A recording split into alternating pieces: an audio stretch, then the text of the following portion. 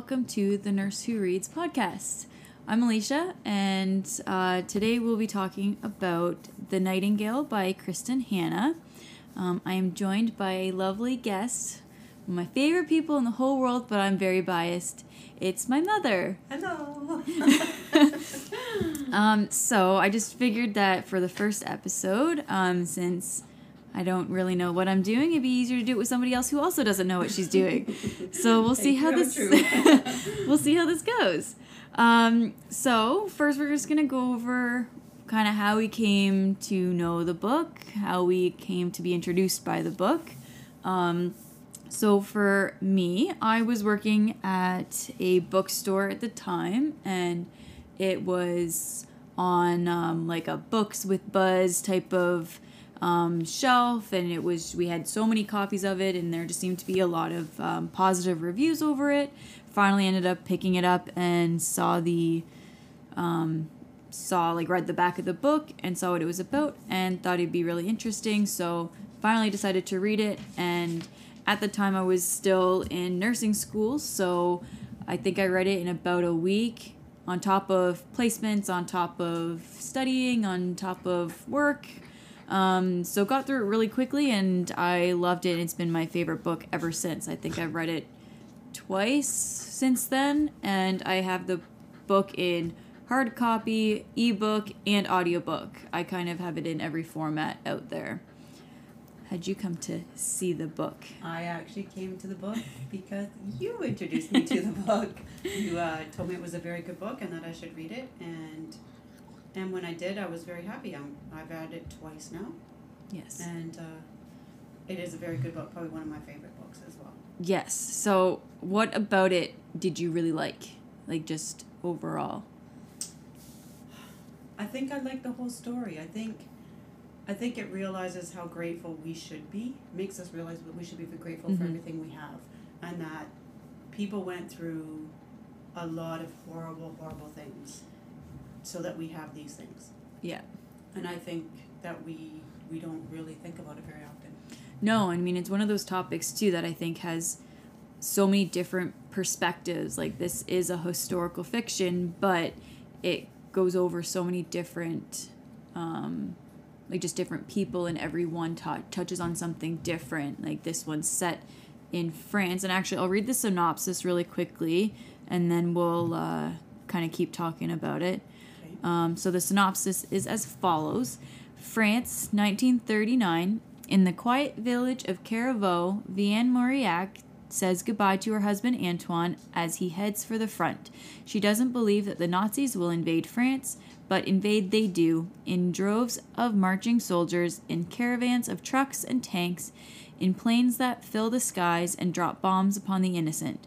When France is overrun, Vianne is forced to take an enemy into her house, and suddenly her every move is watched. Her life and her child's life is at constant risk.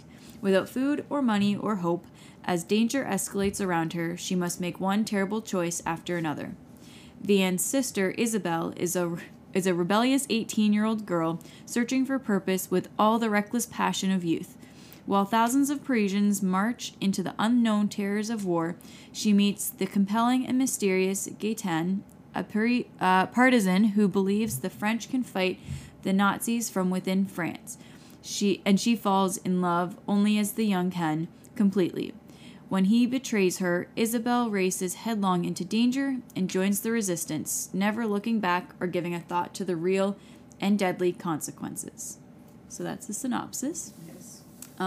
So, I mean, in my opinion, there's lots of different sides to the story. I mean, obviously, with this type of topic with World War II, you see there's many stories about the Polish and how the Holocaust actually goes about and what it's like in the concentration camps. You also see certain things of the German side of things, and you'd see some of the French side of things, but a lot of it's battlefield and the men, and this is just something so different. And it also shows multiple sides of how the Germans act in the war.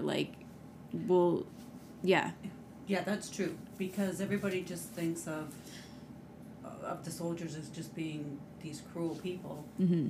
But when you really think about it, a lot of them were very young boys, and a lot of people just, I mean, I don't think they knew what they were signing up for to begin with. Yeah. And although many of them were very, very cruel people, you look at it and go, they did what they had to do to survive too. Yeah. And I mean, if you were already in the army, then you were just kind of already in there. Yeah. But then a lot of them, it was more against their will, and they had to. I mean, there was conscription and all that. Yes. So, I mean, and people did what they had to do to survive. Yeah. And I mean, I don't know that we'd be any different. No, I don't think so either. So, I mean, I think it shows that, which is really interesting, but then it also just shows, like, how even, like, just women in France were affected but in the occupation. Yeah. And you don't see that very often. And so, I mean, we'll kind of go into some of these discussion topics because I think they'll touch base on a lot of what we're going to be talking about anyway.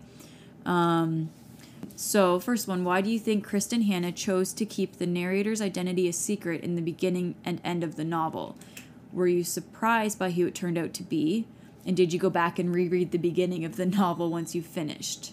And were you satisfied when you discovered who was narrating the novel? So all about that narration in the present tense, I guess, of when the novel was written, but in 1995 in the States. So it's a loaded question. I noticed. I think I was surprised at who was narrating it, but I'm not sure why I was surprised. Yeah. Because it kind of makes sense. Mm-hmm. Yeah. Were you expecting one person or another? Like, as you kind of read through the story, were you expecting it to be somebody specific? I didn't really think about it, to be honest. No. It didn't. It was just the story, right? And I mean, I think at the beginning you got the little bug of who is this? Yeah. But then as you were reading, I think you just kind of got swept up in the story more so that I mean, I know you didn't think about it anymore. For me, as the story went on, I was more of like, okay, who is this? Like, I wanted to know, because I figured it was probably, like, as we got into the story, I was like, it's got to be one of the sisters. Yes. But then it's like, okay, what sister is it? And I think that was kind of, because you don't find out any of the details until the very, like, close to the end of who it actually could be. So I think, it was kind of up in the air of like, okay, who is this? But it was definitely one of the sisters. So I liked how we found out, and I liked who it was, but I don't think if it was the other sister, I don't think I would have been upset by it by any means. No. But at the same time, obviously it couldn't have been. As much as they went through so different things. Yes. You just felt it didn't matter who it didn't, no. In the end, it really didn't. No. And to me, so this book, part of what made it, for me, my favorite book was the ending. Like, I thought it was the perfect ending to a book ever. Like, it was just, it wrapped it all together really well. Yes. And to me, it was great. So, I mean, the book was good, and it was, like, the story was fantastic, in my opinion. Mm-hmm. But it was also just, it was that ending that just kind of wrapped it all together for me and was like, hey, that was great. Like, that was fantastic. Yeah, you kind of felt the whole story was complete. Yes. Yeah. There were no, I don't want to say there were no news ties, because kind of there's a few things that you still left unanswered. Yes. But at the same time, you kind of go. But there was some satisfaction to that end, right? Yeah. Yeah. So, I mean, it was kind of interesting. And I think it was really interesting, too, that, like, the author kept that narrator's identity a secret till the end. I think that's also what wrapped it up. If you knew who it was the whole time, it wouldn't have been the same. It wouldn't have. You're right. No. So next topic, I guess. So the sisters Isabel and Vianne respond to war in very different ways. Mm-hmm. Isabel reacts with anger and defiance, risking her life to join the resistance against Nazi occupation. Vianne proceeds with caution and fear, avoiding conflicts for the sake of her children. Who do you admire or relate to and sympathize with? But, I mean, is there anything, like, about either of them that you thought, I don't know, had any thoughts about with how they were reacting to the war? Obviously, for me, Vianne. Yeah. Because I'm a mom. Yeah. So I look at that and go, when you have other lives that you're responsible for, you can't you can't be reckless. You can't be, it doesn't matter how angry you are or how upset you are. Every single action you do, there's a consequence to. Where you go, it's not just me now that's going to suffer. Yeah. Whereas Isabel kind of had that freedom. She really had no ties. I hate, not even good family ties. Right. That for her, yeah, she was angry. She needed an outlet and she found it. Yeah. And I mean, she did amazing with it. She did. Yeah. Yeah. But for me, Vianne was just, I have to admire her more because the things she went through, just trying to survive and trying to get her child to survive and whatnot. I mean, you can relate to that. I can relate to that more. Yeah. And I mean, that's the thing, like, I can definitely see both sides of things. Like, I don't know if there's one person that I sympathize or admire more, just because they're so different. But I mean, I think a lot of people, they just tend to go and be like, oh, well, obviously I'd be more like Isabel. I take those risks. I do all these things. But then you have to kind of look back and be like, okay, but would you really? In reality, I think we forget a lot if that, you know what, this is in the past. It's easy to go and say, well, this is what I would do. Yeah. If you have somebody who's living under your roof who really in reality could kill you in a second without really even having any reason for it, or upset it, like anything can happen. You're at risk constantly, that you would be super cautious. There would be a lot of people who wouldn't do, or like who would never be able to do some of the things that they did. And even for what Vianne was able to do throughout the story as well with those risks, like that's huge. It is huge. And I look at that and go, I don't know if some of the risks that she took, I go, I don't know that I would take them. I know, yeah. As much as you feel for people and you want to help, I think your parental instinct, keeping your child safe, regardless of what's right and wrong, in those types of times, comes first. And sometimes you look and you go, you know, how do you look at yourself in the mirror when you do something? Yeah. But at the same time, if you don't do it, you can't face those consequences at all, right? So, to me, as much as Isabel was a kind of a hero in this book and saved a lot of people, I look at Vianne and go, I think she had it tougher. I think she had it tougher, and she really was a hero as well. Yes. But in a very different way. Yes. It was almost like in an immediate way, but also with those lives of the children, like moving on, like they had a future, right? Yes. Whereas Isabel's impact was more almost immediate, like, hey, you rescue the people, you get them to safety, yes. right? Like, so it was more immediate and impacted probably the war itself, whereas Vianne's was more background, where it's like, look at all these kids that were saved. And yes, but I also look and go, Isabel chose her risks. She did, whereas Vianne did not. True. Like if somebody comes in and says, I'm living in your house, and you can't stop them, that's a risk you didn't choose. No, you have no control over it. Yeah. So I look at it going, some of the risks she had to take and some of the things she had to do it daily, she didn't ask for. No. So she had to make those decisions and just figure out what to do to deal with that day to day. And like it is, every single day is kind of different, where you just go, you don't know what the consequences of today's actions are going to be tomorrow. Well, and then the two men who were staying, like, there was Beck, right. and then, what's his name? I can't think of his name, okay. but he was not the other guy. one. Yes, the other one. Yeah. Two very different men, which very also shows, I think, the difference between how different some of the, like, Germans, like anybody, how different people yes. are, and you can't stereotype an entire country, an entire army based on one idea.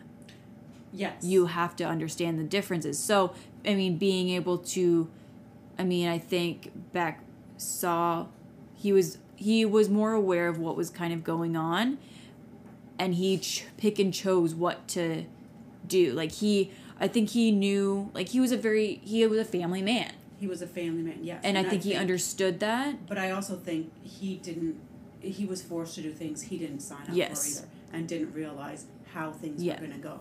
And so, I mean, he's trying to pick and choose what he can do to almost keep his job in a way, because I mean, it's still also at his own risk of life. I mean, like, that's how it was.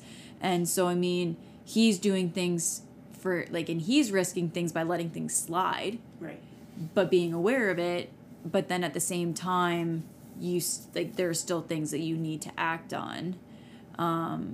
But then the other person who ended up staying was quite the opposite. So, I mean, everything depended on mood, like what kind of mood they were in. If they were in a bad mood, then you know what? You're getting, like, worse treatment tonight than any other night. And it's already brutal to live with. So, I mean, there was more risks towards that, like, second half.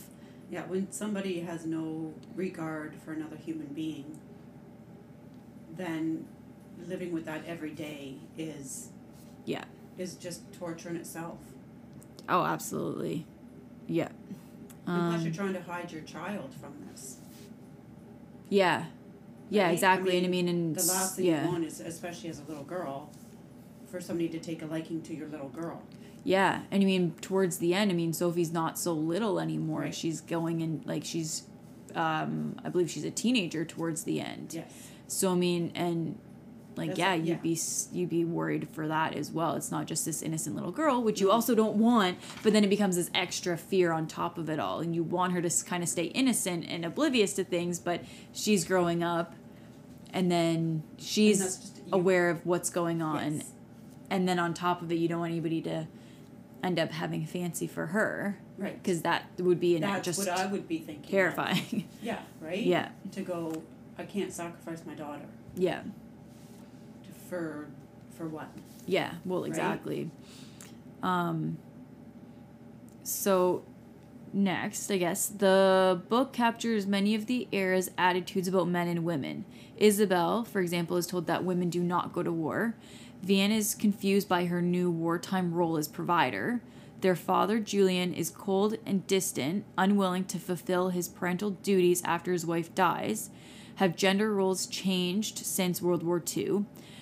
Have women always been strong in the face of adversity, but not recognized for their efforts? Vianne says that men tell stories, women get on with it. Do you agree with her? So maybe let's start with, have gender roles changed? I mean, obviously, I think we can both agree that they have. To a point. To a point. So, what do you think? What's your opinion on that? I think women have more rights and more freedoms to do as they choose to do. So it's not, you can't join the army, you can't fight for our country. Mm-hmm. I think those doors are wide open for the most part. But I still think, and I think it'll always be this way, deep down, men still feel like the protector. Okay. That I think that's just human nature. I don't think that's ever going to change. I don't know that it should ever change. Okay. And same thing, I think there's women that always want that protector. Okay. Yep. Right? Some women are very strong and don't need it, and some women still want that. Mm-hmm. And I don't think that's an issue either. I think that's human nature, and it is what it is. And almost human right just to be able to be like, no, if that's what you want. Right. Yeah. I don't think all men want to be the brave one and be out there fighting. No.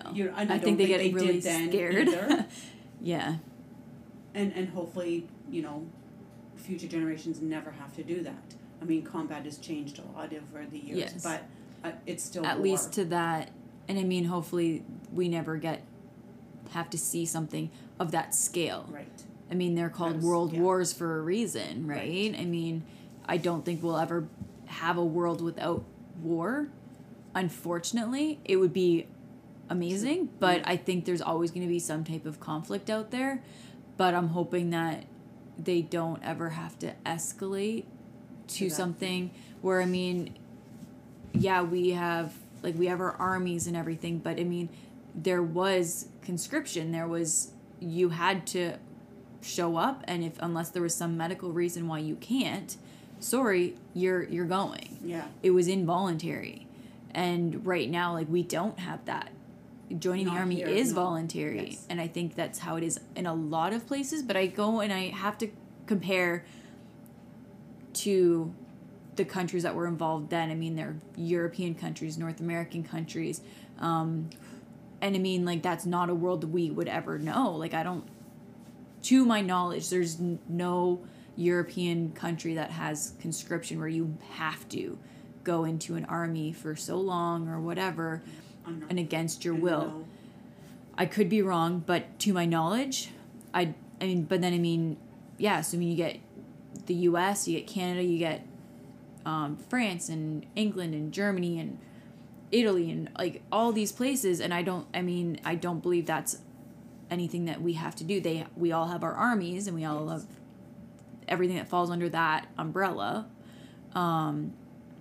But there was never any like now we don't have to do that involuntarily. You don't have to worry about your own safety or your sons and husbands and all that. And I mean, how different would that be now that women have the right to join the army and are included in that? I mean, would that be something that they would look at anybody? Like, would they narrow it down to more specifics? But at the same time, like, I don't think women would be off limits nowadays. No. If there was conscription, like there was before. I don't think it would be either. I mean, maybe they would pick men first to a point, but I don't know how they would decide that. But, I mean, it would be very different now in that sense. Very different. Yeah. I think the other time, too, with, like, gender roles. So, I mean, I think there's definitely more, again, yeah, you said more freedom, more rights. That is true. And I think and I mean, when it comes to protector, I think there's certain things, yeah, absolutely. I mean, we're not very tall. We're what, 5'3", maybe? Physically, there are times when you want somebody bigger and stronger to physically help you. There are things I cannot lift that a man can. Yes. I can try my hardest, but it's not gonna work out for me. So I mean, in that sense, physically, sometimes it is nice to have that protector. Most of the time, I'm gonna say 99% of the time, I don't need that. I can figure out whatever. Like, I can figure things out. Do I need a provider, though? Absolutely not. No. I most people don't. Women don't anymore. I think it's nice to, yeah, I can agree with that. There's definitely more careers out there, like more women who are doing careers and kind of being that like independent and self-provider, which is really good. I mean, I think I don't want to, we've always kind of said this, and like I do credit you for helping us to come up, like to be in this like type of headspace and have these ideals, is that we don't want to ever have to be with somebody because they're providing for us and we literally can't do our day-to-day things without them. Like, we can't buy groceries without them. We can't, like, what would we do without them? I don't want to ever have to be in that situation. If I'm with somebody, I want to be with them. I want both of us to be successful and happy and doing our own thing, but not need each other. I'd rather be wanted than needed. I agree with that. And I think it also, I mean, there's differences too when it comes to like divorce and things from how it used to be. And I'm not saying it's perfect, but I mean, there's a lot of people now who will just be like, oh, divorce is an easy way out. I think that's wrong. I think there are some people who use divorce as an easy way out, but I don't think anybody ever truly gets married without thinking it's going to work. Like, nobody... I would hope not, at least. But I think having certain ideals of saying, you know what, like, I would rather be happy, and I think you and Dad also taught us that too. Like, you have one life. Like, I'd rather... Like, you should be happy instead. I mean, if you and Dad were still together, you'd be miserable. I always said you'd probably be smokers and drinkers, and you probably would sleep in separate bedrooms or something. Like, there would be, like, and I just think it would not have been, there might have been good years, but I think there would have been a lot more bad years. And I mean, now you're both pretty much, like, remarried. You're technically, like, legally married. Mm-hmm. Dad's common law, so close enough. But, I mean, you're both, in my opinion, happier and better off now because you separated than instead of staying together. I don't think Yes, Like, I think we co-parented better than what we parented as a couple. Yes, when we were together. and I can agree with that as well. You guys did do a good job with co-parenting, for the most part. For the most part, I think we did too. We tried hard to do that. Yeah. So, I mean, I just think, I mean, even in just that sense, in the last 50 years, like, divorce is more accepted, and I think there's people who are better off separated. And, I mean, I think there's less expectation now in a lot of ways for people to, well, if you get pregnant when you're 16, well, you get married. Like, I think there's less of that, and so people are waiting longer to get married. I think some people are waiting longer to have kids. They're waiting more. Yes. Which I don't know if that's helping or not helping with divorce rate. I don't know the statistics behind it, but I mean, it's just a very different time that way. Because I mean, in the story, Vianne was 16 and was married. Yes. And I mean, obviously for her, like, it seemed to have worked out. Like, she seemed happy overall with her marriage in the story, yes. which is good. But I mean, I look back 10 years ago, or 8 years ago, whatever, if I was with those people like that I'd been with, I would be miserable. Like, there's reasons that, but I mean, you have to look at it this way too. Yes. And that is, a lot of these people weren't highly educated. True. Right? So your role as a woman was to do that, to have kids, get married, do the family. Your husband went off and worked and provided. Mm-hmm. So I think we had a lower expectation of life as well. Yeah. Like, we were happy to as long as he was a good provider and he treated us good, we were told to be happy. That was what we were told to make us happy, right? True. Yeah. But as people become more educated and people have more opportunities and stuff, they don't want to be limited to, what do you mean I have to just settle down to do this when I really want to do something else? Yeah. And now you have that right to do that. Yeah. Right? So I kind of look and go, when gender roles change and we have more ability to do more, mm-hmm. then we want to do more. And I think it's having a harder time finding that partner that will encourage you to do more at the same time that you can build them up as well. True. Yeah. Sometimes I think in those times it's very one-sided, but I mean, I think in that's where, like, so for example, like, if I were to be like, I want to go back to school, like, it'd be, okay, well, you need to pick up the slack because I'm going to school and I have this to focus on. So financially, I can't provide as well as I would have before. I don't have as much time to do cleaning and cooking and all that type of stuff. So I think that can put strains on things. And I mean, mm-hmm. sometimes that's okay. And sometimes it's not. And sometimes that can be detrimental to certain relationships too. Yes. And then if it's the other way around, and I think some people, if they go with like, oh, well, I'm the provider, then it's like, well, I should be able to do these things without having any,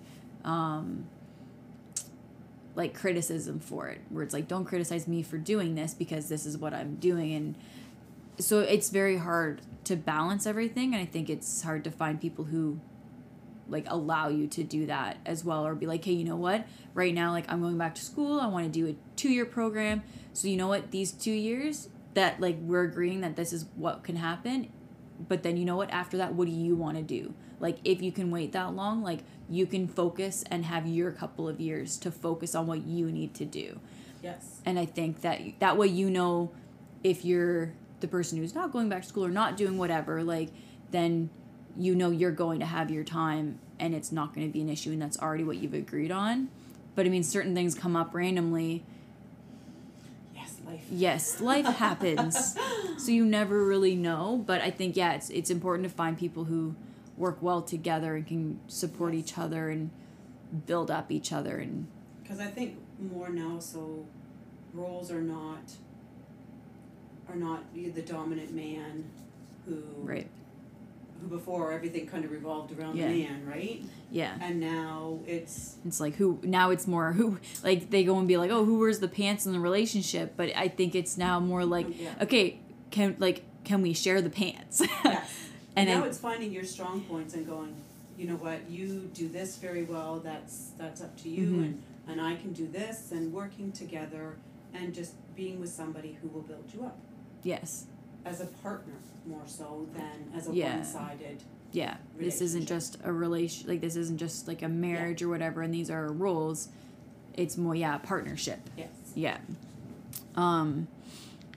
So I look at, in the book, I look at Vianne and go, you know, I'm sure it was, you know, she never really had a strong mother role model, really. Yes. Because her mother passed away. I can't remember how old she was, but she was fairly She was, young. yeah, like 14, I think. So at a time when you kind of are coming into your own anyway. Yeah, and you don't have a mother to kind of help you Right. through all becoming that. a mother, becoming a wife, anything like that. So I look at it and go, she relied on her husband.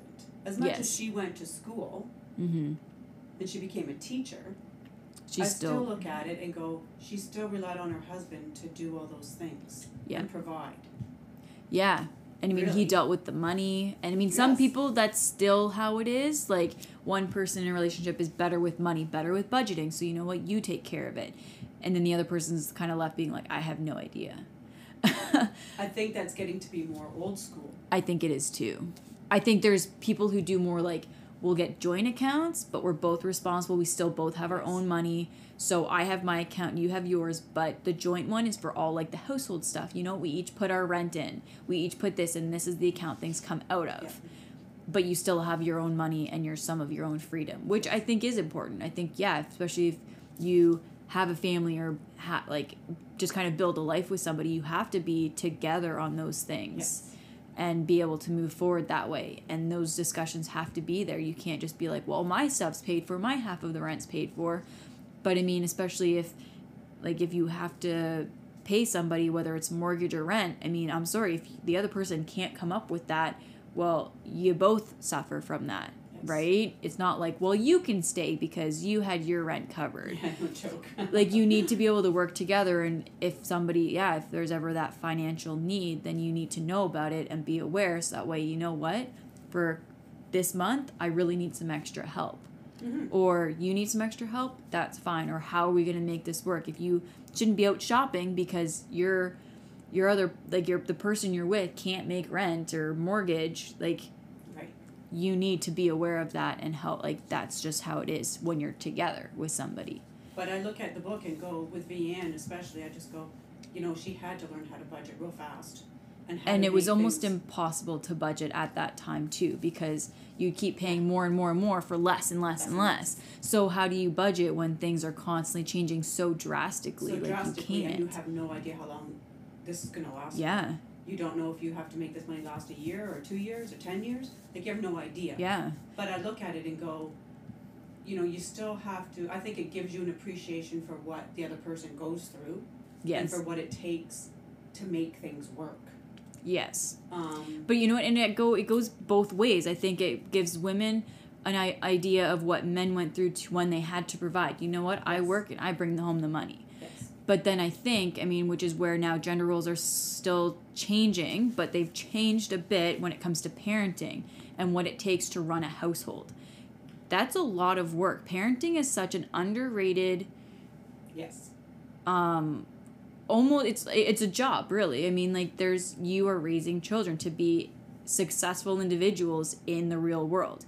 I don't think women ever got enough appreciation for that. I think men are slowly starting. I mean, there's now more paternity leaves, and I mean, now, at least now where we are, there's 18 months and you can split it however you want. You can't both take 18 months off, right. But you can get up to 18 months and you're allowed to now split that up. So, I mean, you can both if you take a year, then you can have somebody off with you for a few months and still claim that 18 months. Right. So it's at least I believe that's how it works. But you're allowed to split things up now where you're allowed to have people home. I know, I think it's somewhere in Europe where they actually be like, you can have paid paternity leave. If you don't want it, you don't get that money. Right.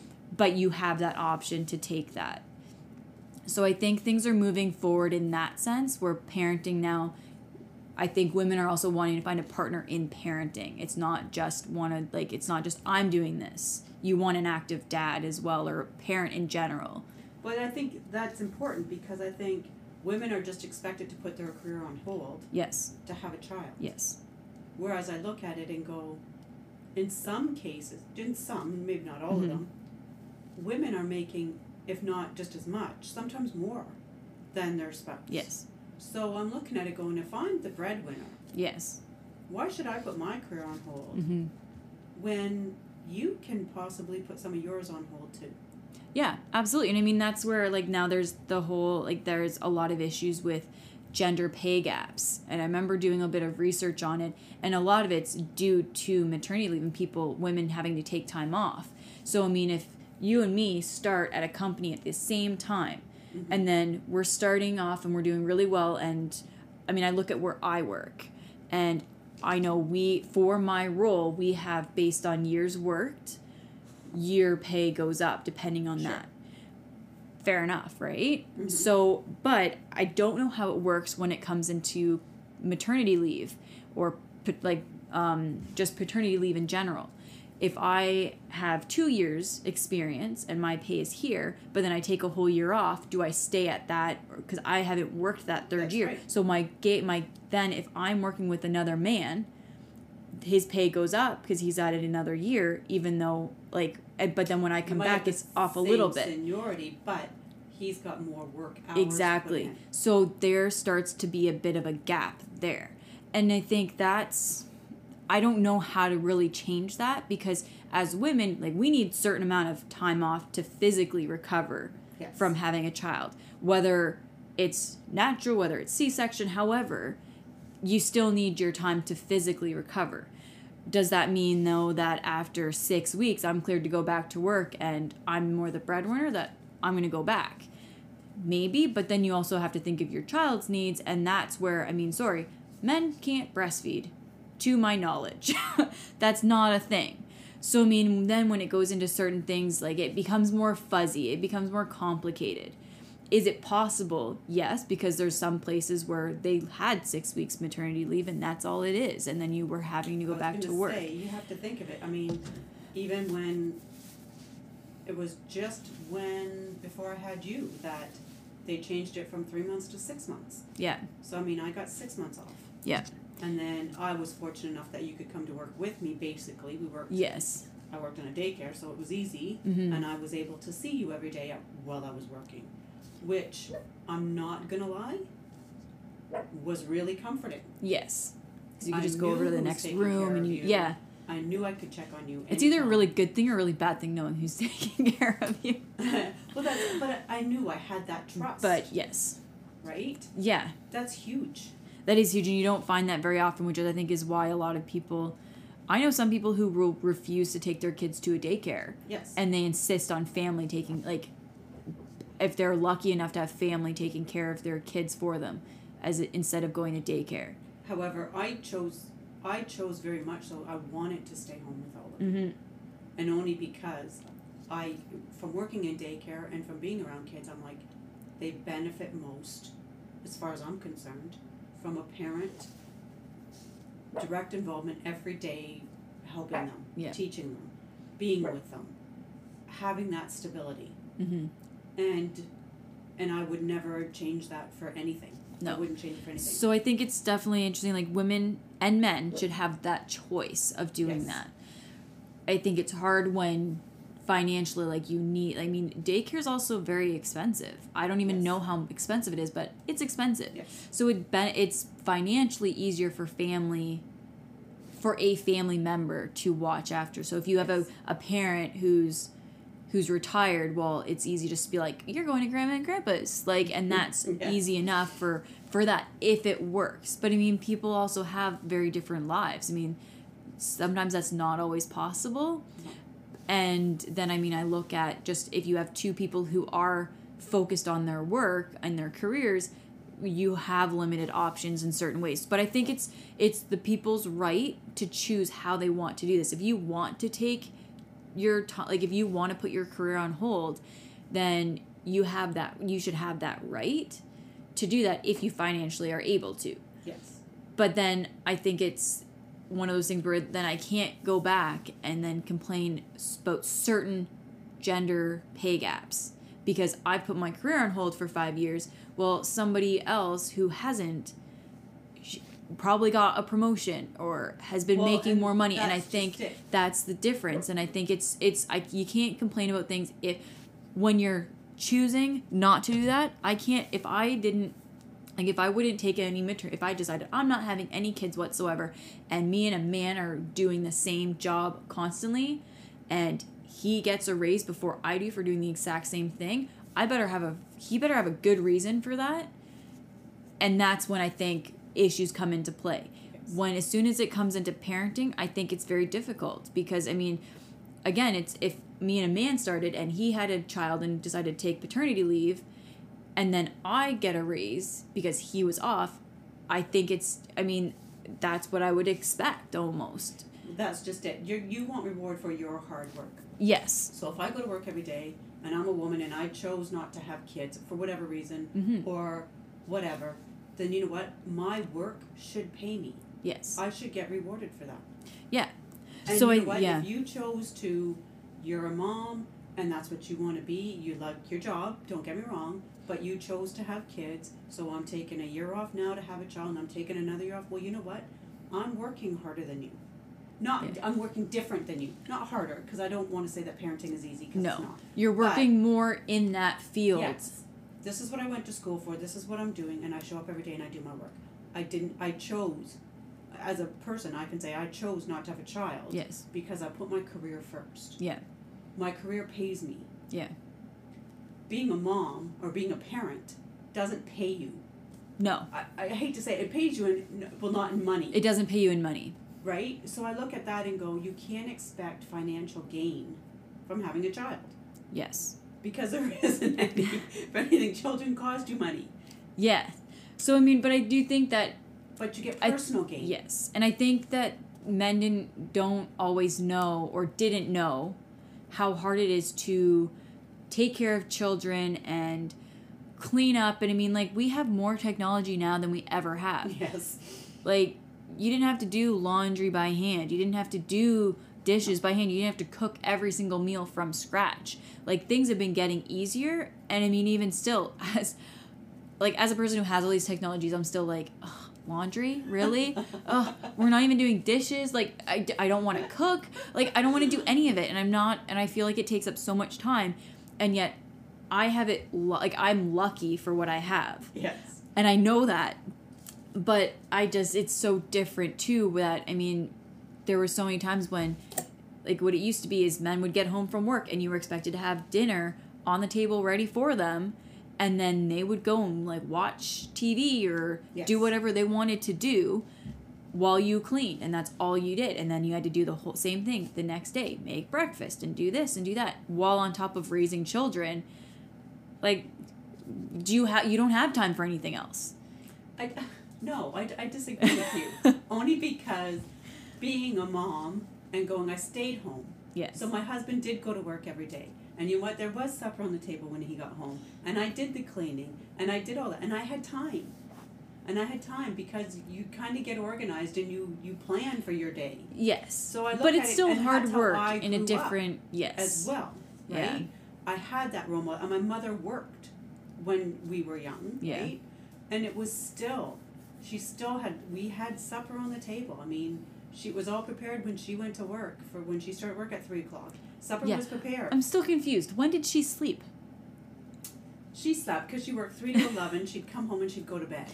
Okay. Right? And she's never slept that much anyway. Right. So I just look at it and go, which is why even when I went back to work, it was still important that my kids had a hot breakfast in the morning. Yeah. So I'd make pancakes and I'd wrap them up in tin foil to keep them warm because I knew it would be maybe an hour before you guys were up, right? Or half an hour or whatever. Yeah. But there you go. So it is true though that you do get organized. If that's what you do every single day, you organize it like a job. We go to work and we get a lot of things done because it's organized. So that is true. You organize fun times as well though.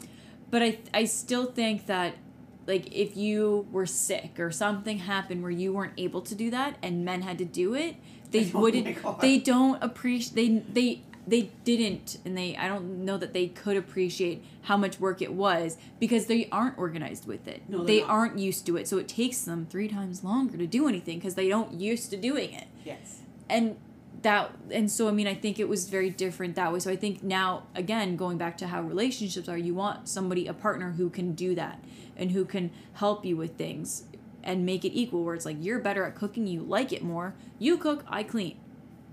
When it comes to like food and dishes. Yes. But then you know what? I'm throwing in like laundry, you're up later, throw it in the dryer. Like, help out, right? Where it's like, I'm loading up the dishwasher, when it's done, can you unload it? Things like that, and just trying to find that type of partnership in a way. There are some people, I mean, like, I personally like doing laundry a lot more than anything else. So to me, you know what? I'll do the laundry. I'll fold your clothes, I'll put them away, I'll make sure your underwear is nice and clean for you. I'd rather do that than do the cooking. I do not like cooking. I will eat gladly, but I don't want to cook. I don't like cleaning. I don't like the dishes. I don't like any of it. It's not for me. Obviously, we have to eat somehow. We have to clean somehow. Yes. So I will do it, but I don't like it. So, I mean, it's one of those things, though, where I think you have to find somebody who is willing to do that. Or if you're sick and you can't do it, that can do it. Yes. And I think that's important. You don't want to be like, hey, I have a 3-year-old and I'm sick, or I have to do whatever, or whatever. And you all of a sudden have to be like, oh, and now the father's taking care of the child and they have never gotten them dressed before. Like, that's terrifying. To be like, this person is... But at the same time, it's needed. I think it's... Yes. So I think you need somebody who's willing to do those things as well. You can't just be like, well, you need to get up because you're... That's where we have the issue of saying, if you want to have sex, be prepared to be a parent. True. I hate to say it that way, but... And we have to say that to our men as well, our young men. Like, yes. 1, protect yourself if you don't want to be a dad. Don't leave it up to her. Yeah. And 2, you have to be willing to do like, if you want to be daddy, you're going to be daddy. Yeah. Right? So don't sleep around if you don't want to be daddy. Yeah. Sorry, but it's kind of basic. It's kind of human nature. Well, and I mean, everything nowadays is free as well. Right. Like, you can go to a clinic and get birth control or condoms or whatever you need. Like, there's ways to prevent not only, like, STDs, but pregnancy. And I think, and that's where it also comes into now human rights, is that's this huge issue in the States when it comes to abortions. Is it legal? Is it not? Like, can it be legal or not? Like, all this type of thing. And I think, and a lot of it's men who are choosing these things. Well, sorry, but it's not happening to you. Like, men need to own up to these things as well. You can't blame a woman just for that. No. It is too. And I mean, I think it goes back to, some people have laughed if it's like, oh, you use birth control and a condom. That's funny. But then, you know what? Do men watch you take your birth control every single night or every single day? You can't always rely on the other. You can trust. You can trust and be like, you know what? I love this person and I want to be with them, but you don't always know. So you know what? Wrap it up. Right. And I'll say I'm taking this whether or not I am, but then at least you know what? Your butt's covered. You know for sure that this is okay. And then again, if you're not super, like, if you don't know somebody very well, then you know what? You're helping to prevent yourself getting any diseases anyway. Like, you take you take those precautions until you can go and actually have a conversation with somebody and say, do we want to have a child? Yes or no? Exactly. And then you go based on that. But you can't trust, nobody can trust anybody. I hate to say it, but like, you want to cover yourself. I think it's always important to cover yourself. Yes. You can't rely on men to carry a condom around with them. Teach your boys to wrap it up, to protect themselves. Teach your girls that it's not okay to lie about that kind of stuff either. Yeah.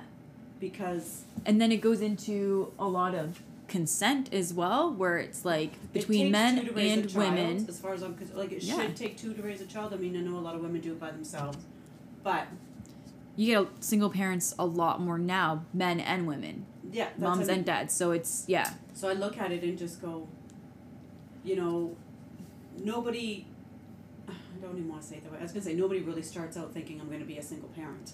No. And that's not our goal. But unfortunately, sometimes it happens. Yeah. And you make the best of it. But at the same time, you know, you need to know that this person is going to be reliable. Yeah. But it comes to trust, it comes to conversation, it comes to just being able to communicate with that person. Yeah. And go, if you can't communicate and you don't know where somebody's at, Yeah. then you know what, I wouldn't suggest having a child. Well, and then I think if it happens, and then I think you have to also know this person, we may not be together, but you need to make sure you can co-parent. Like, you know what, you are in this person's life now. Can you at least co-parent together? You don't have to live together. You just have to communicate a little bit more, all because of this child. And I think that's a big thing now that also isn't, like, yes, divorce is more common and these things happen more often, but co-parenting is huge. And it is huge. I've seen it where it's failed. I've seen it where it's just not okay. I've seen people, though, who co-parent well and who co-parent badly. And I mean, it's hard to go and be like, you get a lot of that, well, your dad said this and your mom said this, and you get it doesn't help this child to just be a kid and be able to grow up. So, I mean, anyway, we'll kind of get back on topic, I think. But that's gender roles, and that was like the one little, like, one part of this one thing. Okay, kind of going from this, but more on topic. Have women always been strong in the face of adversity but not recognized for their efforts? So, I mean, in this, it focuses on two sisters, two women who are told that war is not their battle. Yet, Isabel goes to it and does join the resistance. And there's a big thing with women in the resistance.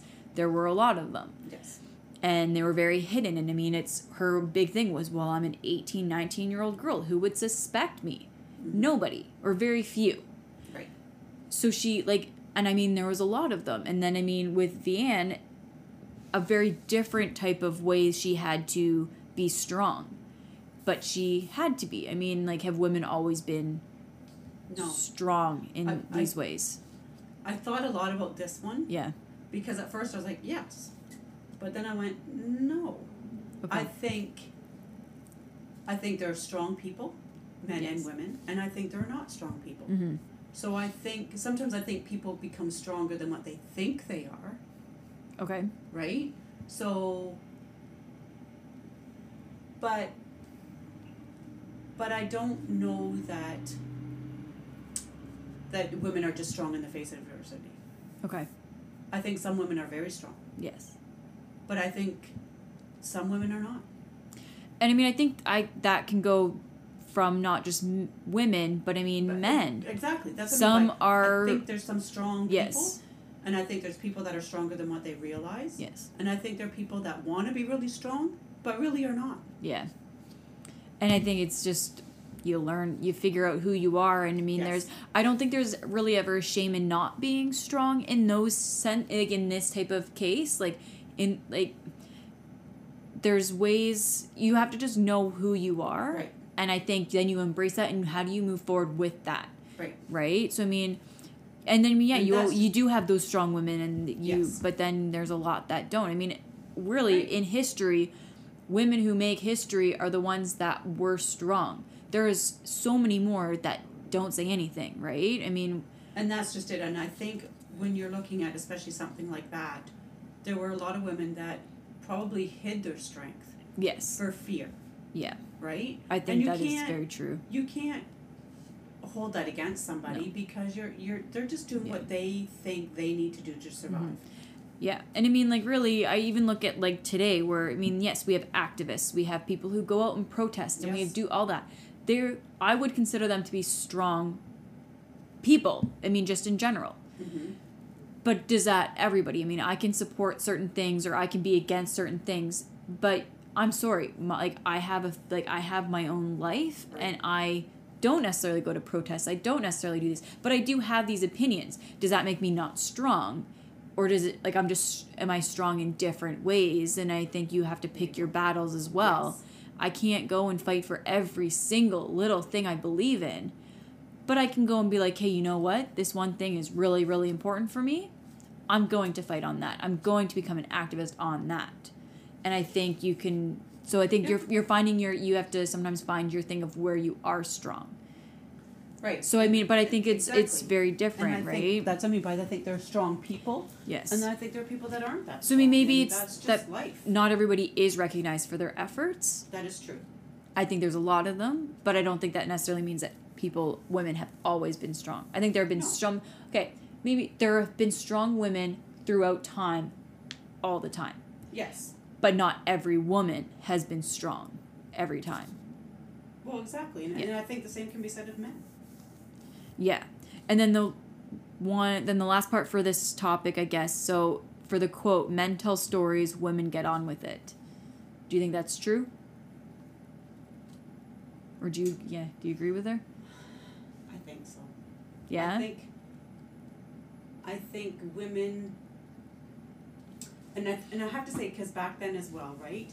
We ran the house, we ran everything, really, right? Yeah. Men went off to work. So men would come home and they would tell their stories. Mm-hmm. And they would sit down with their buddy maybe at the end of the day and tell their stories and carry on. Women had to carry on. So regardless of what was happening, we still had to carry on. Like life went on, right? Mm-hmm. So a man could lose his job back then. Well, that's your provider. So something happens to him, you still carried on. Like I look at it that in that kind of respect, right? Where I just go, women had to carry on because we put everybody else before ourselves. Yeah. Yeah, you know what? I've never really thought about it that way. I don't know really if it was more, I think I didn't really agree with it, but at the same time, I didn't have a reason why. It was just something I did. It doesn't really sit with me very well. I'm looking at it at the time. But yeah, but I can see, like, I can definitely agree with that, like, for the time. Right, for the time. Men told stories. Because men, I mean, and a lot of much simpler back then in many ways. Yeah. Yeah, and I mean, I do think, too, when it comes to that specific time, men came back from the war, and they were always asked, how is it? And they were expected to tell their story. Nobody ever, okay, I don't want to say nobody. Fewer people came back from war and said, how was your time here during the war? Like, nobody asked women because they were already home. Nobody talked to other people and said, how are you doing? How are we doing? But we didn't have the outside scars from the war. We had a lot of scars inside. Yeah. But not outside. Men would come home with losing a leg, losing an arm, hurt, injured. Yeah. And the horrors that they saw were not the same horrors we saw. They were they were different. So I mean, and theirs were far more graphic. Mm-hmm. We saw the day-to-day horrors, the day-to-day of watching your child starve. Of holding your best friend while her child may have passed away. Like I mean, we saw different things. We saw sicknesses. We saw everybody going without, and knowing that you can't hold your head up and look at somebody and talk. And I mean, in this story as well, I mean, you see people, like, they would see their Jewish friends or any, like, communists, anything like that, they would be taken away. Right. And so I think you saw that as well. Every once in a while, I think there would be, like, a hanging or a shooting or something like that. So you saw some of that physical things. Yes. But for the most part, I mean, what I think the most physical injury or the most physical trauma that they had was, I think that was described, at least, other than like Vianne's friend Rachel with her daughter, right, which again is another shooting, I guess, in a way. You'd see some things with Isabel, but that was more not necessarily day to day. That was different. Right. But then even with Vianne, I mean, she was raped, things like that. But that was, again, it's very different. You don't see that on the battlefield necessarily. Well, I was going to say, and nobody else saw that. And nobody else. It wasn't a public. Yes. It wasn't a public thing. Yeah. Right? So, I mean, I think you get that. So I think I can understand that. And I think it's now later on, too, I mean, where... regardless of what happened to you, as a woman during the war, you had You had to keep going. And I think as women too, you just kind of assume, well, I'm not on the battlefield. My stories are not something that should, like, they're not to be told because they're not what people want to hear about. They're not real yes. things, right? Like, where so what, I think you had it's to not eat supper tonight. Yeah. Whereas your husband was out. Yeah. Well, and then you hide things too. You don't, after the war, being like, well, I was in the resistance and I did this and this. Like, very few women would go and brag. Like, they don't tell stories about that. I think it was always more hidden. I think it's more, at least come more to light in the last few years, 10 years maybe, more about what women truly did in the war. And you know what? Here we have stories of 50 different people, individually not always huge, but together massive. Right. And I think you're hearing more about those stories and what people went through at home. And I think there are more novels about that. And you I think it makes you realize that you can do a lot of small things, and a lot of small things equal something really massive. Yes. Great. Absolutely. And I think that's I think you need to know that. And I mean, it's one of those things where, you know what, be kind, just because, you know what, you don't know what a smile can do, or you know what, buying somebody's coffee behind you in line, super small. It might be an extra $2, but sometimes that's a big thing for them. That's and right. I mean, you don't always know. Ask somebody, hey, how are you doing today? Even if they say, I'm fine, could be really big. So I mean, it's just those little acts of kindness that sometimes really are big, and then you do what you can. That's right. And I mean, I know there was one, I think I have the quote saved, but it was like, do what you can, like help when you can, and ask for help when you need. And I think that's a big thing. And I mean, I think it was then, like it applied then, but it also applies now, because you don't know.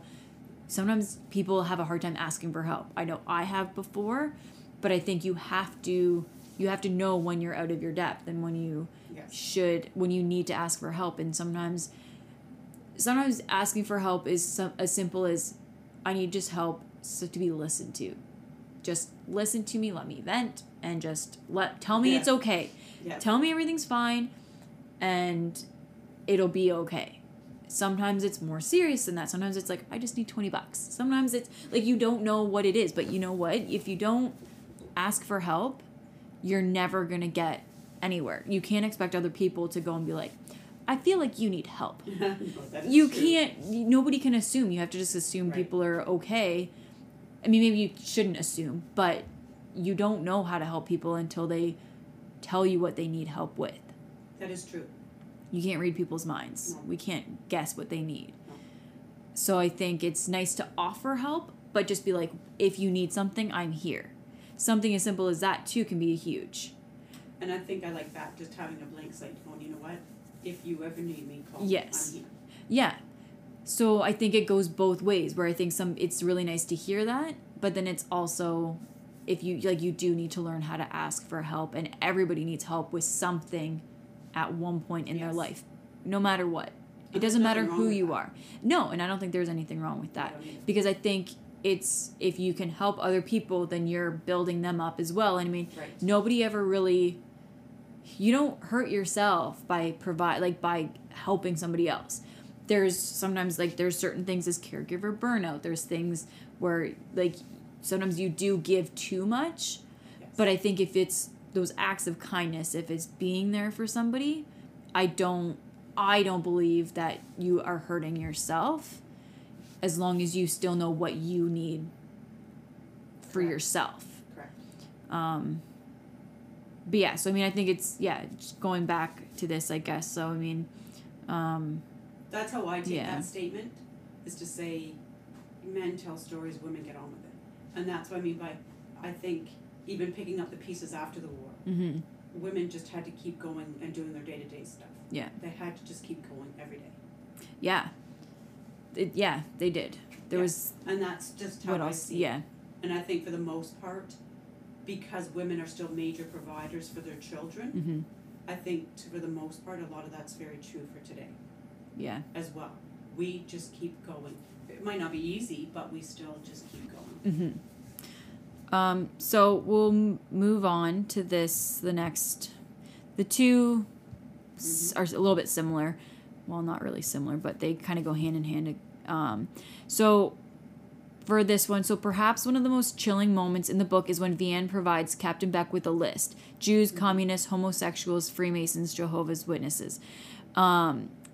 We know now, like, that it's wrong to provide this list, but, like, can you understand why she did it?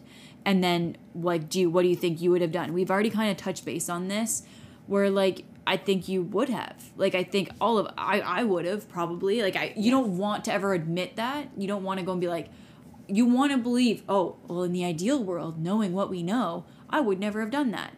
Yeah, but we didn't know. But you don't know. And I mean, when somebody is there, especially when it's that type of situation, like, he would have been able to go and be like, if you don't do this, like, he could have threatened physically to do something to her. Knowing, going, like, with the next one, it's like more, is Beck a sympathetic character? Do you think he was a good man? Or was he trying to seduce Vianne? Did he deserve his fate? We can talk about that in a minute. But I think for him, like, it was a better situation for her than if it was the other person who was there. Because if she had said no, or why do you need it, or ask questions, like, I think physically for her it would have been worse. And that's just it. And I think, not that there was trust, but I think he hadn't steered her wrong. You know what I mean? So far back hadn't. And I don't think he knew. He was trying to be nice to her. Yeah. So. Yeah. And even when it came to that list, I think from his knowledge, it was clerical. Like, I don't think I don't know that he knew necessarily the extent of how things were going either. I don't think they were told everything. I don't think they were either. They were never told about the final solution. They were never told about all that. Some people knew, but I think a lot of them didn't. I think, yeah, exactly. Right? And so I look at it and go, I think it was more, you know what, we want records of everything. I think if he was in the know from the beginning, he wouldn't have came and warned her about Rachel. Yes. Right? Yeah. Because he did come and he did say, have your friend not be home.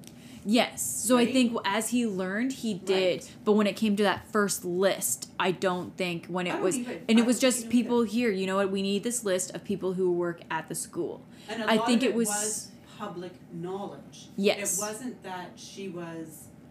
You know, because I don't think she knew everybody that was homosexual.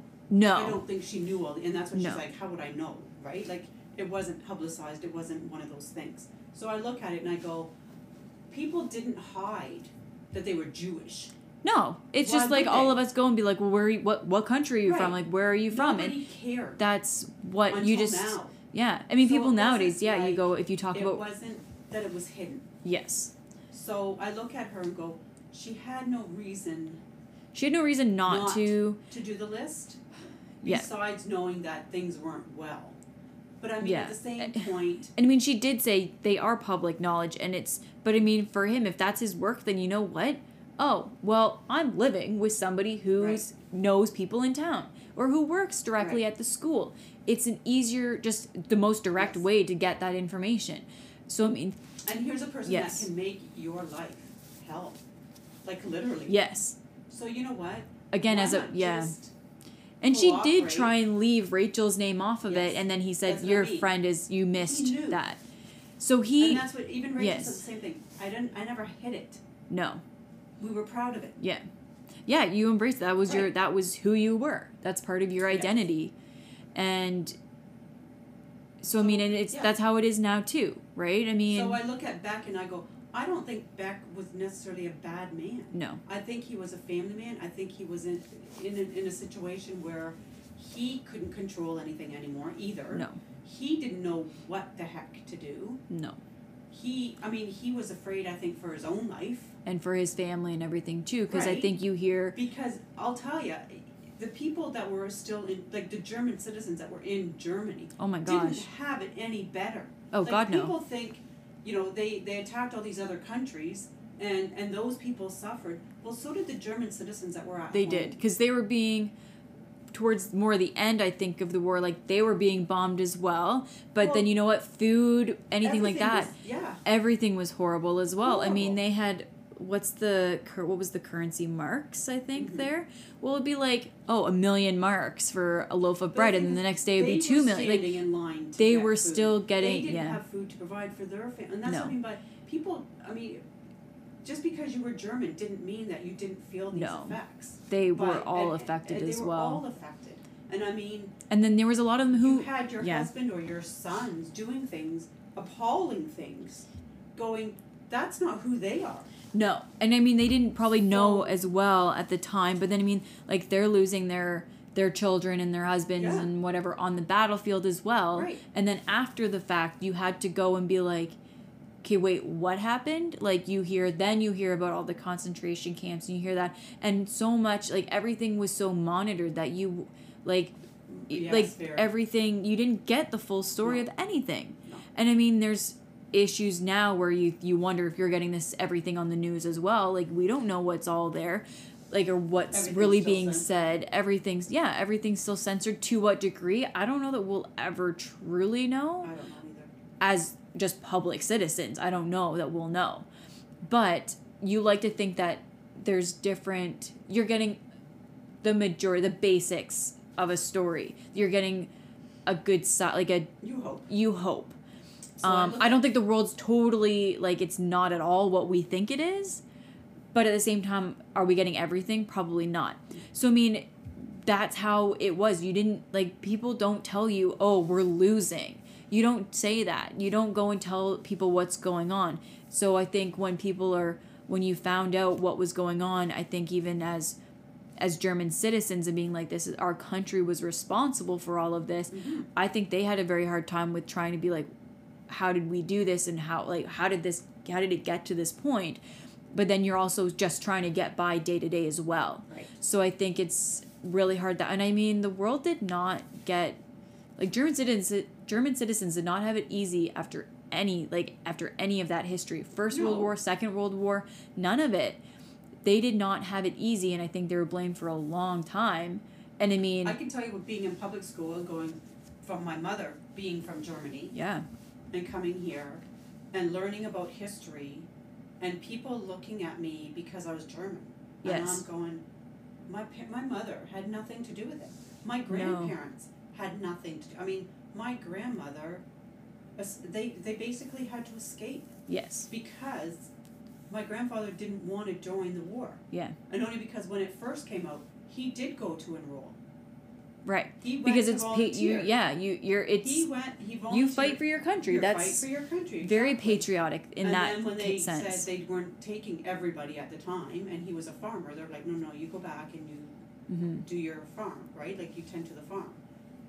Because they wanted the food. That's, more useful for you to go and do that and use your skills in that sense. But then when they came for him, my grandmother was like, no. Yeah. Like, he tried to join you guys. And then the more they knew, because, you know what I mean, she's got 6 kids, or 4 kids at the time maybe, going, I can't provide. Like, we have to do things through the black market. Yeah. They were coming and raiding their house too. Yeah. You know what I mean? Like, it wasn't that they were safe. No. And food was a challenge. And then a lot of time, and hiding your daughters because you don't want the German soldiers to see your kids. Yeah. You know. Well, exactly. So and you then look at it and go, they didn't have it easy either. And then to come to a country and then to go, we're still being blamed. Yeah. For what happened.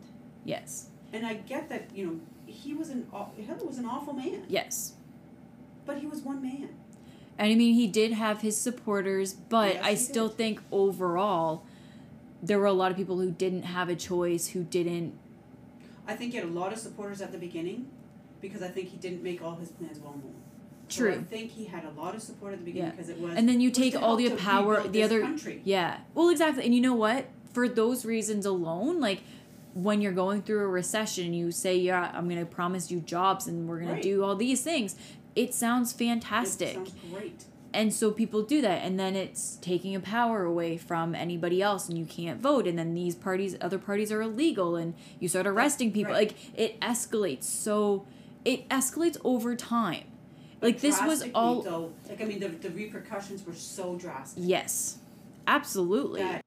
Hey, sorry, we had to do an impromptu break that we weren't expecting, and ended up having to change locations. So the sound is quite different. than the first part.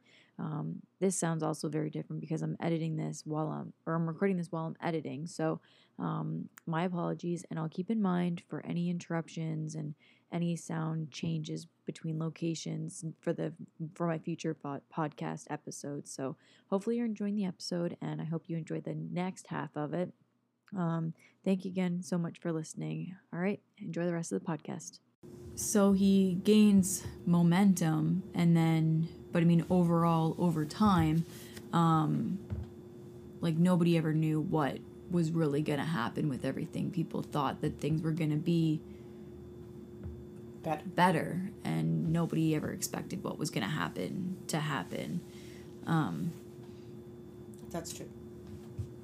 Yeah, so I mean, like, just bringing everything. So Beck was a decent guy, just caught up. Yeah, and I mean, he didn't know what situations he was going to be put in, and you do what you have to, but you do what you can. And was he perfect? No, but he made decisions based on what he was going through. Yeah, and what he had to do to survive as well. Yeah. Do you think he was ever trying to seduce Leanne? No. No.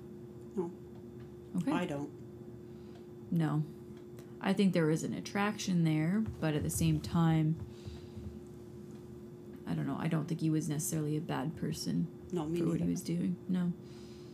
I think he ended up like caring for her, like finding like that they got along, and he didn't want to see anything bad happen to her or Sophie, but I think that may have been like a family, just being a family man. You don't want these good, like decent people, anything to happen to them. I agree with that.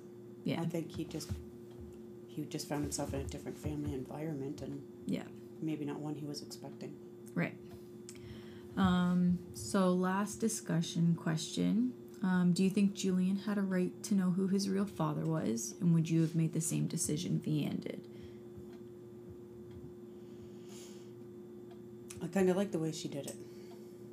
I don't think, what good would it be in him knowing who his real father was? I don't know.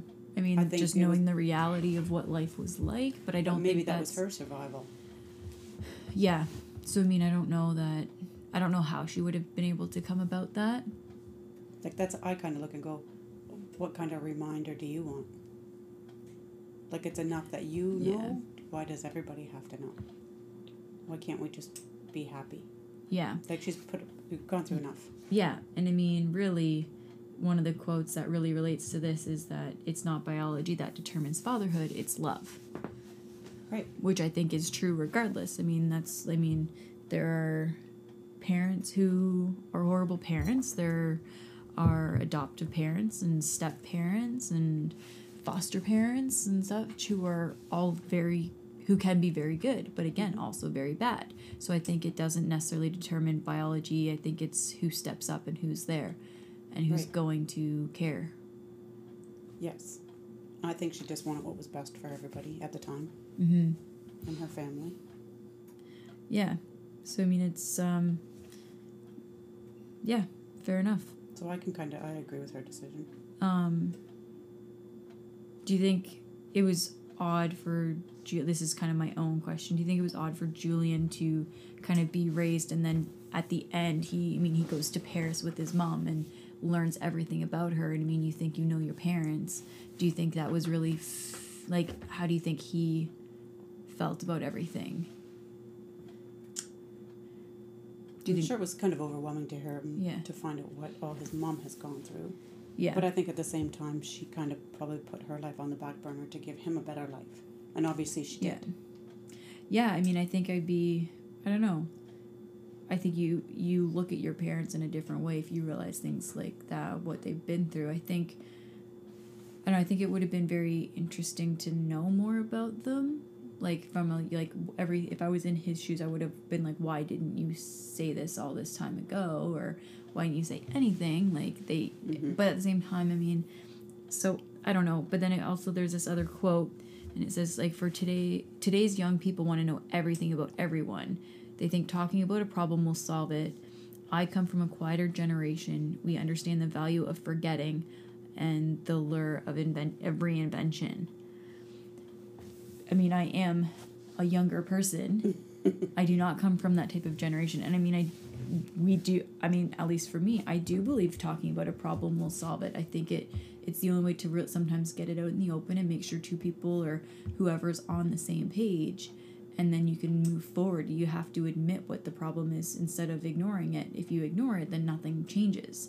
Yeah, but you can't change the past. So I look at it and go, no. You know what, maybe her having to talk about it is reliving it. And you know what, if you've come to terms with something and you don't want to hash it out anymore, then you know what, he had nothing to do with it. I don't mean to say it that way, but he had nothing to do with it. This was what happened to her before him. I do think, so it's though, really, that you can have an appreciation for how people are today based on what they've been through. And I mean... Yes, but it still sounds like they have a good relationship. It's not like... It sounds like he's there, but he's kind of controlling. Like he's making her move into a nursing home. I know, but he's only doing that because he cares, because she's elderly. That's it. I know.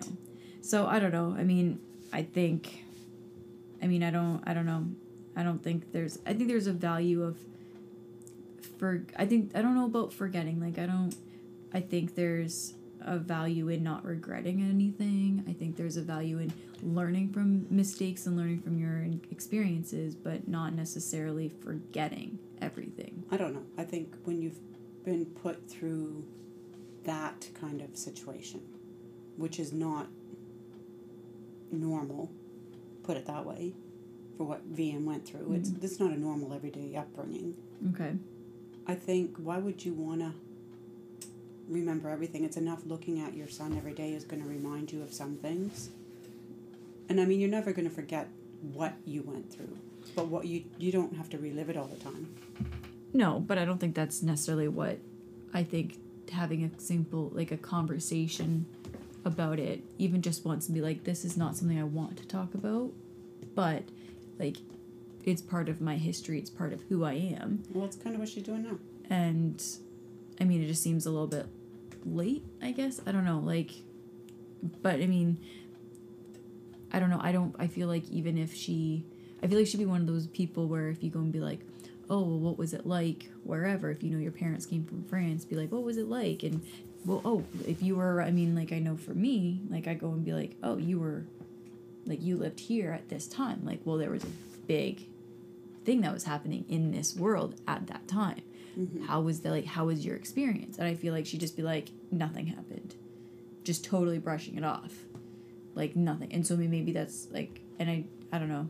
I think that's not really, she's just totally avoiding everything if she does that. I just feel like she'd be one of those people, no. Or instead of being I can't talk about this yet. No, we don't know. I don't know. I just look and go, I think she just wanted to make the best life that she could and put the past behind.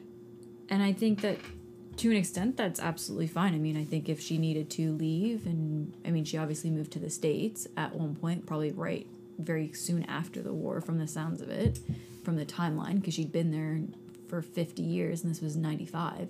That's true. So she had to have been there right after the war. So it sounds like she needed to get out, which is fine. But at the same time, I don't know, I feel like there was so much that was probably just not said in their house ever. Because, Sophie would have remembered. Yes. Antoine would have been away, but he knew some of the truth. Yes. And it's just Julian. He's kind of the only one in the family. He would have realized that he was kind of left in the dark for some of this stuff.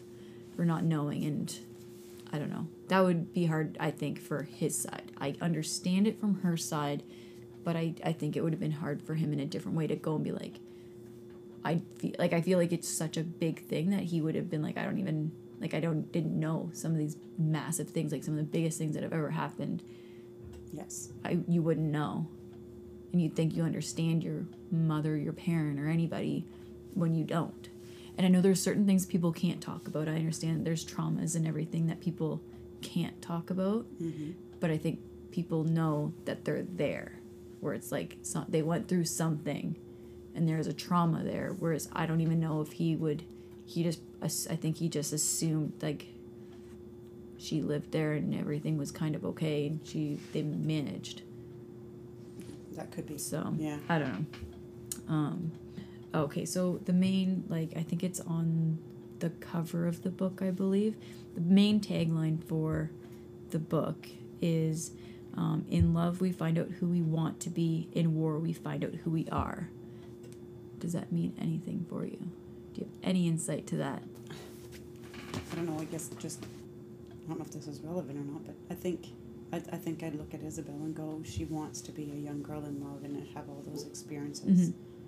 But at the same time, in war, she wants to be something totally else. Like, she doesn't want to be the little woman who stays at home or, waits for her man to come home from war. Okay. She wants to be out there doing something. Mm-hmm. But in doing that, it means, even though she finds the man she falls in love with, it still means they can't be together. They can't have a life. Yeah, that makes. I think that makes sense for her. For her, Mm-hmm. I think Vianne looks at herself as she was a content housewife. Mm-hmm. But when her husband comes home, she's not that person anymore. Yeah, I mean, mean, she really isn't. She's totally changed. Yeah, and I mean, like, war does change people. Yes.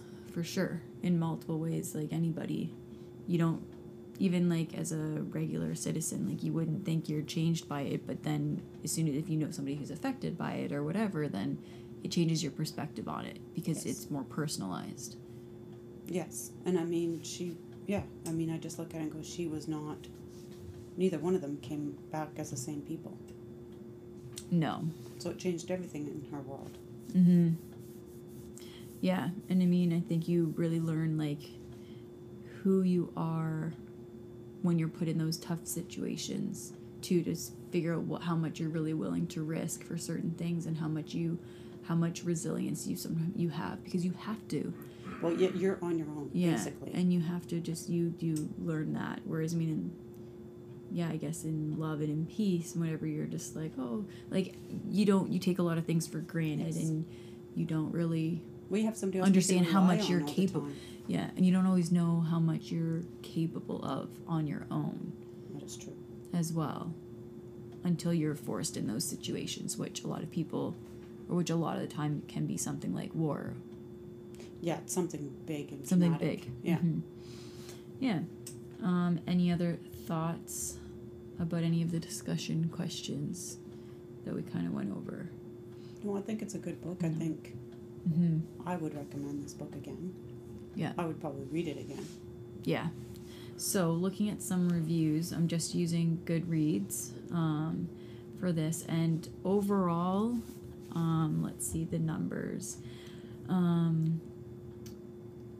So there's about 305,000 5-star reviews, over 110,000 4-star reviews, but there's about just almost 4,000 1-star reviews. So overall, people enjoyed the book. Yes. Overall, it had 4.56 out of 5-star rating. So quite high up there. Mm-hmm. I'm not going to read super specific reviews, but I saw one where somebody thought it was funny. A few people have thought that the book's a romance novel.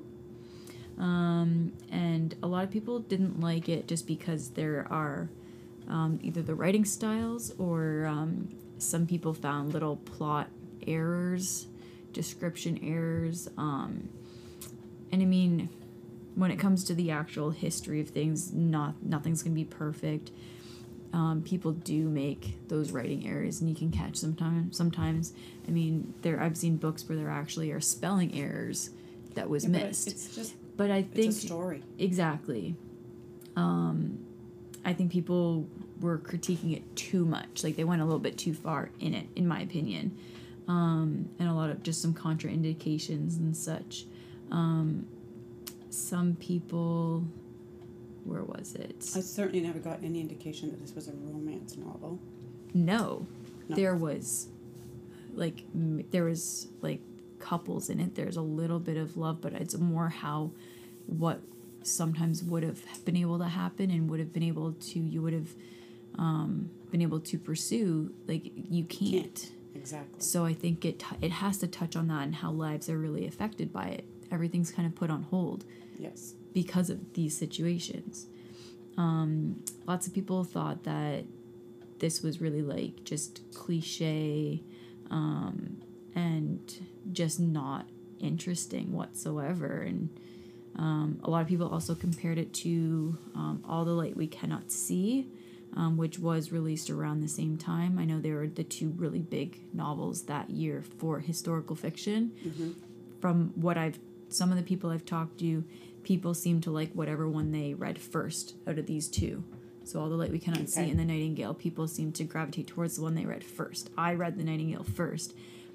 But I'm going to say, like, for All the Light We Cannot See, I didn't like it as much, but I don't, like, it wasn't bad, but I still don't think I would have liked it more than The Nightingale if I had read it first. I haven't read it, so No. I have no opinion on that one. So, I mean, I don't know. And then some people found the books to be just disappointing, just both different reasons. And I mean, obviously for the person who thought that it was funny, then people were saying, like, you clearly didn't read enough to, like, how would you think this funny? Some people got about 50 pages in and just said there's nothing intriguing about this plot. There's nothing about it.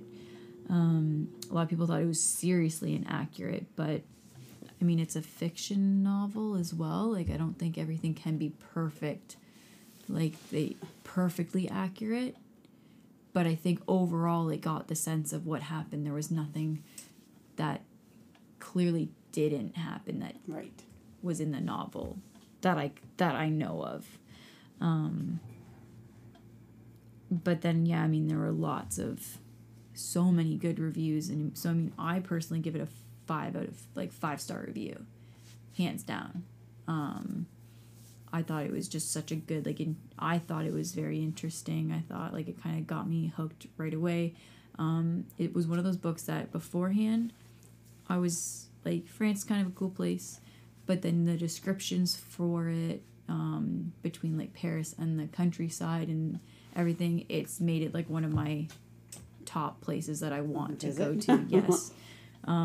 Absolutely. If I ever do a Europe trip, you better believe France is going to be on that list. And I mean, it's interesting because I want to do things just I want to go to a little cafe in Paris and just sit on the just sit outside and just enjoy it and enjoy just the culture itself. Yeah, seeing Eiffel Tower and some of the big touristy places would be cool. I mean, they're touristy places for a reason. Correct. But I said it just would be to see the environment and the culture itself and just do that. So yeah, to me, everything was really good. It kept me intrigued, kept me interested the whole time that I felt reading it. I have to give it a 4-star, and only because history's not big for me. Okay. I'm not a big history book. You know, history's kind of interesting, but not huge for me. Yeah. Right? It's not my favorite. So I give it a 4 because this book did keep me captivated. Yes. I read it fast. It was very interesting. Mm-hmm.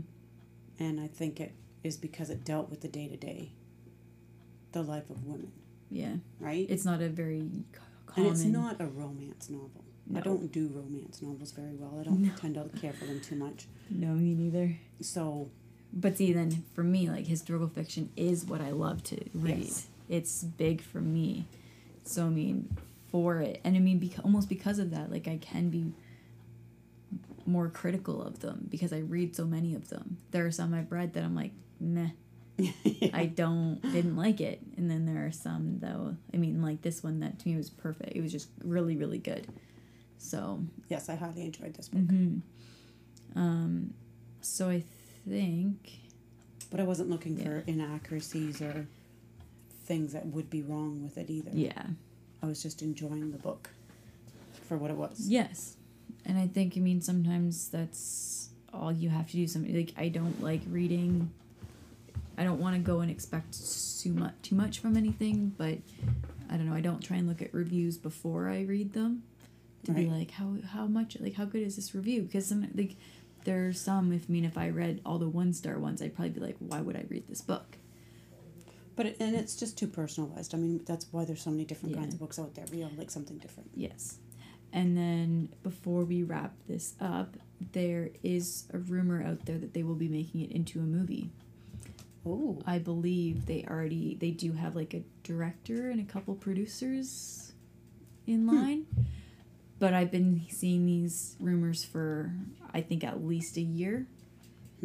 And I haven't seen any other development. I keep kind of checking randomly. Right. But if it does come into reality and it actually does happen, we will have to do a follow-up on the comparison of how well the book and the movie are. Unfortunate, book's always better. I know.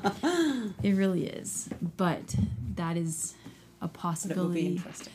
Which I think would be fantastic. I think if they do it properly, because, I mean, we all know they can't put everything into a book. No. Or into a movie, sorry. So I know, I would just expect that. So I think it's going to be, if they can do it properly and do it well, then I think it has potential to be fantastic. Yes. But we'll have to see. Yes. But to wrap it up, I think we're done talking about this. I have still yet to choose the next novel, unfortunately, but I will announce it as soon as I pick one. I'm going to try to keep switching genres. So for me, like I said, I am a history person. I love doing the historical fictions. I tend to gravitate towards the like 1900s, World War time, like era. So I'm going to try to kind of mix them up. I may not review every single book because I do have a lot of those. I'll kind of pick my favorites and maybe review those ones, or they'll be shorter episodes, maybe just to be like, overall, this is what I thought, and that'll be it. But I'll announce what other books, what the next book's going to be as soon as I pick one and actually figure it out.